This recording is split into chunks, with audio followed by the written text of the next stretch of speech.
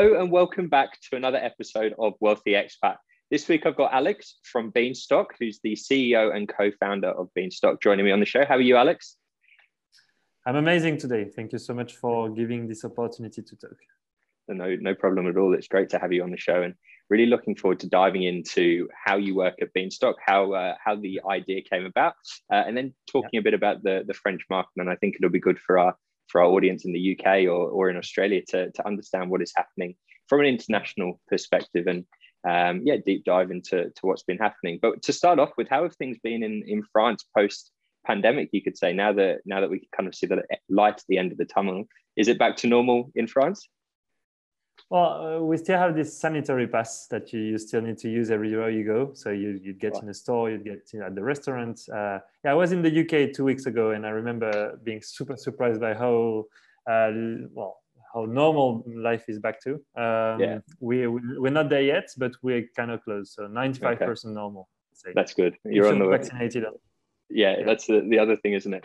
Yeah, at least you're on the right track. I think the UK is quite lucky now in the sense that it feels very normal. You get on the train and you're sardines again. You're all huddled up. Yeah. I think the main difference there, and Australia has some very deep issues with that as well, is that in the UK, most people have chosen to get vaccinated without being forced to, as opposed to France, where if you wanted to reach these kind of levels, you'd have to put some pressure on the population, which they did, which has worked. So that's good. At least you're almost there. You're almost there. Back to freedom. Exactly. So we're getting there. Well, that's good. To start off with, it would be good to hear your perspective on how the idea of Beanstalk came about, how you decided or why you decided to start the business, and understand about Beanstalk a little bit more, if you don't mind explaining. Yeah. So Beanstalk was born just because of my personal experience, really. I was 25 years old when I started. So I had this crazy adventure where every time I started a new job, I just quit after 3 to 4 months. And I started having this little voice in my head saying, Alex, you should be careful with your next job because that might be the last one. So after 6 months, my probatory period was ending, and I was thinking, okay, just in case something bad happens with this job again, just buy a property, just get a mortgage. So I started investing very early, and I got very, very fond of it. So I was really excited when I see the first rents on my bank account, really exciting. Yep. And I decided to repeat that operations as many times as possible. So that's basically how it started. And now the real reason why I created Beanstalk was because I had so many friends and family members and friends of friends, and then people I had no idea even existed, starting asking me questions about how to achieve what I had achieved in France, in Paris, really. And that's it, really. And Beanstalk is exactly that, a way for retail investors to invest easily in real estate, buy-to-let investments in France. Okay, that's interesting. I've had a bit of a play around on your website, and especially with the numbers and the cash flow that you put on your on each property listing that's listed on your website. Yeah. And for people listening, if you want to go check it out, by all means, have a bit of a play around with it. But you can really change every single number and see different returns and change the expectations and keep your expectations realistic, I think, at the same time, which is more important than being, you see this golden ticket and you think that's an awesome opportunity, but sometimes it's better to be a bit more conservative, I think, and you've done it well in the way that it's very transparent. So that's good to see. And when you come to picking properties that you put on your platform, how do you work out that process? Do people approach you and say, "Can you list our property?" Or do you have a kind of an investment standard that you follow? So you're looking for things, certain criteria such as employment or population growth or infrastructure. But how do you pick them? So very good question. I think that's one of the keys for our current success, but that's also one of the things that might change in the future. Right now, the way we work is we have some criteria that we base our selection on, and we really want to make sure we have the kind of projects that people are looking for. But in the end, that's always the same question with marketplaces, whether you want to answer the immediate needs from your customers that you currently have, or do you want to start putting things in a different perspectives and help to your users see things differently? Do you want to educate them, or do you just want to give them what they want?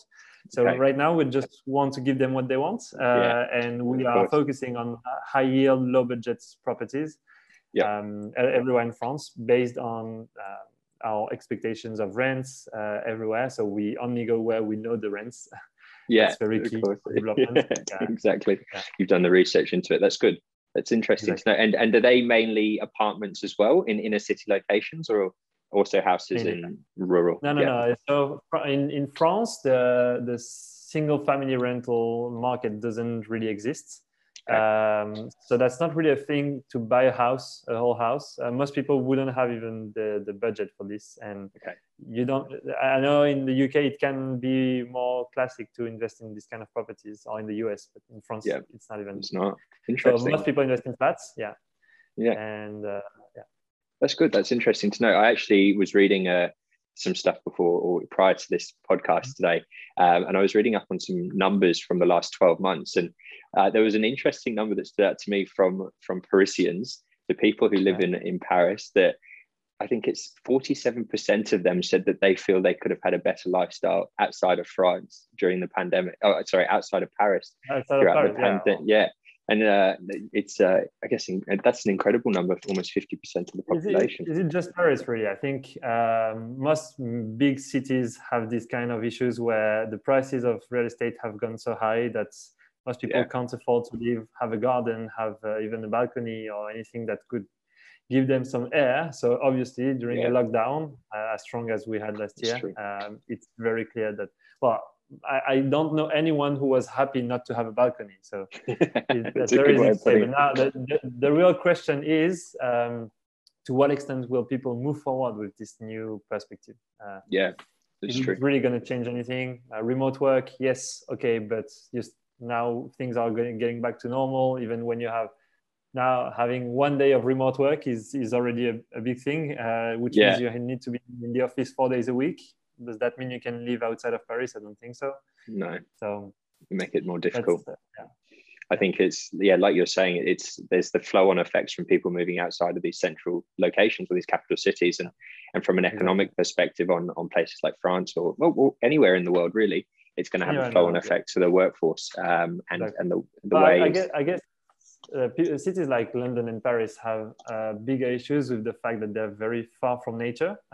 True. They're very far from the sea, very far from mountains. So people start looking at a way to combine what they see as holidays and their professional life. They want to combine both every day. They see themselves at the beach every day. Is that ever going to happen? I don't know, but I think there's an opportunity to invest in coastal cities for sure. It's true. Is that going to kill London and Paris? I'm not so sure either.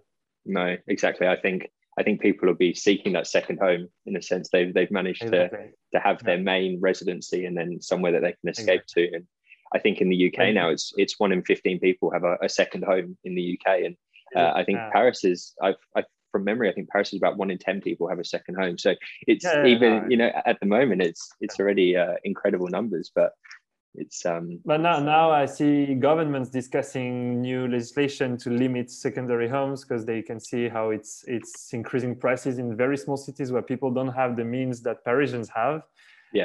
So there's always going to be some trends. Question being again for me, to what extent this is going to last. We're already seeing some decrease in this trend. It's still strong, but it's decreasing. I think the kind of increase in prices that we've seen over the past few months are not going to be seen again. That's my feeling. That's interesting. I think it's going to be an interesting 12 months, seeing how it does the next 12 months, how things shape. Obviously, I think most large capital cities that are recognized from a global perspective have performed well. London's performed very well. Paris has performed strong over the last 12 months. Sydney, for example, in Australia, that's seen about 22% price growth in the last 12 months. Massive numbers. So Sydney is a different kind of city again, because they have the sea, they have everything that you'd look for. They're a coastal city. So I think that's one of the reasons why cities. I'm also looking a lot at the Israeli market, and Tel Aviv has the same kind of situations. And the reason for that being that even if you're in a small apartment, you're still 10 minutes away from the sea. It's true. So it's very true. Do you want to live that? No, I don't think. But for Paris and London, that's a big frustration. You are actually spending your weekends in a city.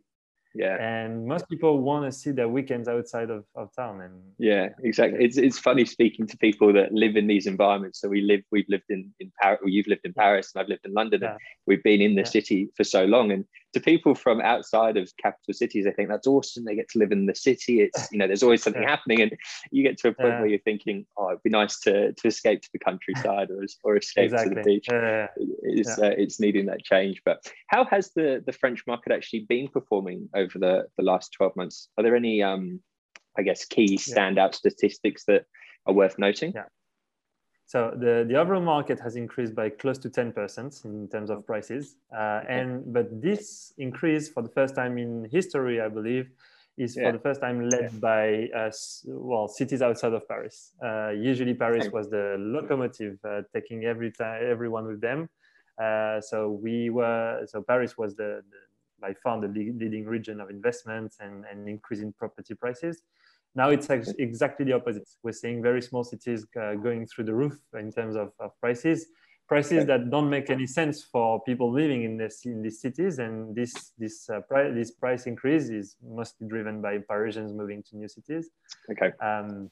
So Paris has been quite flat for the past 12 months. And I think most people are seeing that as proof, as evidence that Paris is kind of dead. But the truth is, prices are so high, and they're sustained super high. I was expecting the price to go down quite substantially, and it's actually sustained at a very high level. Right. So, it's still super expensive. Most people can't afford to live in Paris despite the pandemic. So, and I believe that despite all people say, if you had the same prices in France in rest of Paris as you have in Paris, most people will live in Paris. Really, it's an issue of price. So that's where things are happening. That's where you create wealth. Most young people especially want to live. So one interesting thing, they had these statistics. Close to 80% of people below 40 want to live in Paris. Most people above 40 want to live outside of Paris. That's incredible. That's kind of, I think that's the way it should be, really. You don't live in Paris forever. I don't, but you don't want young people to live outside of Paris either. Yeah. Missing on something.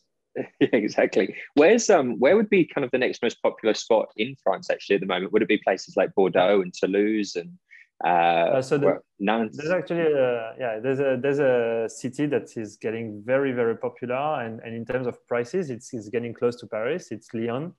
Right. Okay. Lyon is kind of our Manchester, so very, very attractive city, very young city, very close. But still has the same issues as Paris. But you still have a very dynamic market there. You have startups, you have a lot of companies. Bordeaux is increasing only because you have the train now that's going to take you to Bordeaux from Paris in 2 hours. So most Parisians have about a secondary city there. It's a Parisian city. It's a Parisian suburb. Yeah. Most people there, they don't ask the question, where do you come from? They ask the question, when did you arrive? That's really. That's it's funny how it's shaping up, but that's interesting to note that Lyon's kind of the next hub, you could say. That's interesting to know. How about the south of France? Actually, I guess it's known for its history and tourism, or the tourist spot, you could say, of the French coastline. But has that been performing well as well? So it's been one of the regions where prices have increased the most over the last 12 months. And this has also been driven by demand from outside of France. It's always been like that, but I think it's getting more and more popular. Actually, in terms of buy-to-let investments, the south of France is second to the Paris region in terms of number of transactions and volume of deals. But here, the main difference is that this market of buy-to-let investments in south of France is mostly driven by foreigners, whereas Paris is driven by French people. Right. So you have a lot of UK people actually buying in the south of France to do buy-to-let. I can imagine. It was always my mother's dream to move to the south of France and buy a little apartment or a little cottage and live the French lifestyle. I guess like 3/4 of the UK. She has 2 million now. She can very easily do that. Very easy. There's nothing. Exactly. You can keep dreaming. That's interesting. That's some good things to note. And I think from an international perspective, it's good to get feedback on how these countries are evolving as well. Countries that, for myself, I have very little experience in the French market, so it's good to understand at a slightly deeper level how things have been going. In terms of your platform and what you've created at Beanstalk, is there any competitors that are making a similar product or have created a kind of the prop tech platform that you've created as well? So you have people looking to help investors find properties to invest in. Do you have any marketplaces? No. So no one works the way we do, and we are actually not looking at competitors when we look at the French market. We know for sure that the market is enormous and that only a very small share of it is already covered. So we are not even. That's good. That's I guess the first in line, you could say. You're in a good position, and it's like I said at the start, I think it's a very impressive platform nonetheless. Thank you very much. But yeah, how has the French market kind of responded to the platform that you've created? Have you had a lot of is most of your interest and most of your clients in France, or are they coming from the UK or even Germany, Portugal, Spain, and the likes? But where would you say it's most popular at the moment? So more than 80% of our users, of our investors, are from Paris, specifically Paris, and they buy anywhere in France, but they're specifically from Paris. 10% of our users are from outside of Paris, but still French, and the other 10% are living mostly in London or in Switzerland. Okay, that's interesting. And is there any reasoning behind people from Switzerland or the UK purchasing properties in France, or is it just from a diversification perspective? They're trying to buy property in different locations. So most of them either are French or have a French connection somehow. They've read a lot about the French markets. They always know a lot about France before they join. When I say a lot, I'm not saying that they know how taxation works. I'm saying that they understand that the Parisian market is strong, that it's quite easy to find a tenant, that you can find, for instance, you can find fixed rates in mortgage for more than 20, 25 years. So this fixed rate thing in France is very big. It's one of the reasons why this market is so huge. You, as opposed to most markets, I think in the UK or in the US, it's very hard to find a fixed rate for more than 5 years. In France, it's not even a question. You're not authorized to have an interest only or anything that's not fixed. It's not even allowed. So I actually saw, there was an article I saw last week, I think, about changes that are coming for the borrowing system, I think. And am I right in saying that from next January, you can only have a mortgage that spans out maximum 25 years? Is that correct? So yes, it's absolutely correct. It sounds like a big announcement, but in reality, most people were already below 25 years. It's very uncommon to borrow for more than 25 years. And if you do buy to let, it's actually 20 years that you'd be looking at. But again, you can very easily convince your bank not to follow this rule. So a lot of blurred lines. Exactly, and that's always about the blurred lines. Exactly. How do you navigate this market? And that's one of the rules we have now. How do you make the most of the insight that we have about the market and the banking system to increase the chance of getting better conditions for your mortgage? That's a good point. I think, my next question was going to be, will that affect the French market? But it sounds like it's kind of been, in the background, you could say for a while now that it's, you guys are used to it. You know what's going to come. Exactly. There's a lot of it that is already factored in by the market. So they're making big announcements every day about, so now it's going to be 20 years or 25 years if it's a property you're going to live in. It's 35% maximum of indebted rates. I don't know how to call it. So the mortgage rates you can have. Yep. Yeah, so 35% maximum. But the truth is, if you look at the numbers, it's already very close to 35 and it's already below 25. So the market has already factored in these changes because we've been hearing about them for the last 2 years. And the market is still very dynamic. Very, it's never been as dynamic as currently is, by the way. That's good. It's good hearing the perspective of someone on the ground that has experience in it, and then comparing it to the headlines, because I think like we've seen over the last 12 months with everything going on around the world, that the media like to blow some things up, and in this instance I think that's something it was almost a scare headline, you could say, but I think it'll be okay now. I guess my next question, and leading on to kind of one of my last questions, would be around how you think the real estate sector will evolve as technology and innovation continues to advance. I guess we both work in prop tech businesses, and you've adapted the technology aspect to your business quite well, and well at Wealth we've done very much the same. But how do you think that your general high street, someone, a real estate agency on the street, or the general typical real estate agencies that you see, how do you think technology and innovation might shape the real estate world? The first thing is, I believe, that's my opinion only, but my feeling is that one of the inefficiencies of this market is that you have so many steps in the transaction that you have many reasons not to go through with your project, first problem. And second issue is that you have to reward financially a lot of people for the work they do for you. You have a lot of brokers on the way. And that's part of the inefficiency of this market. That adds a lot to the cost of capital of actually buying a property. When you say cost of capital, most people think about the interest they're going to pay on their mortgage, but they forget about all these fees that they pay to all these people. And that's where I believe technology can help streamline this market, make it make more sense for the final buyer. And I believe that's gonna be the main. I completely agree.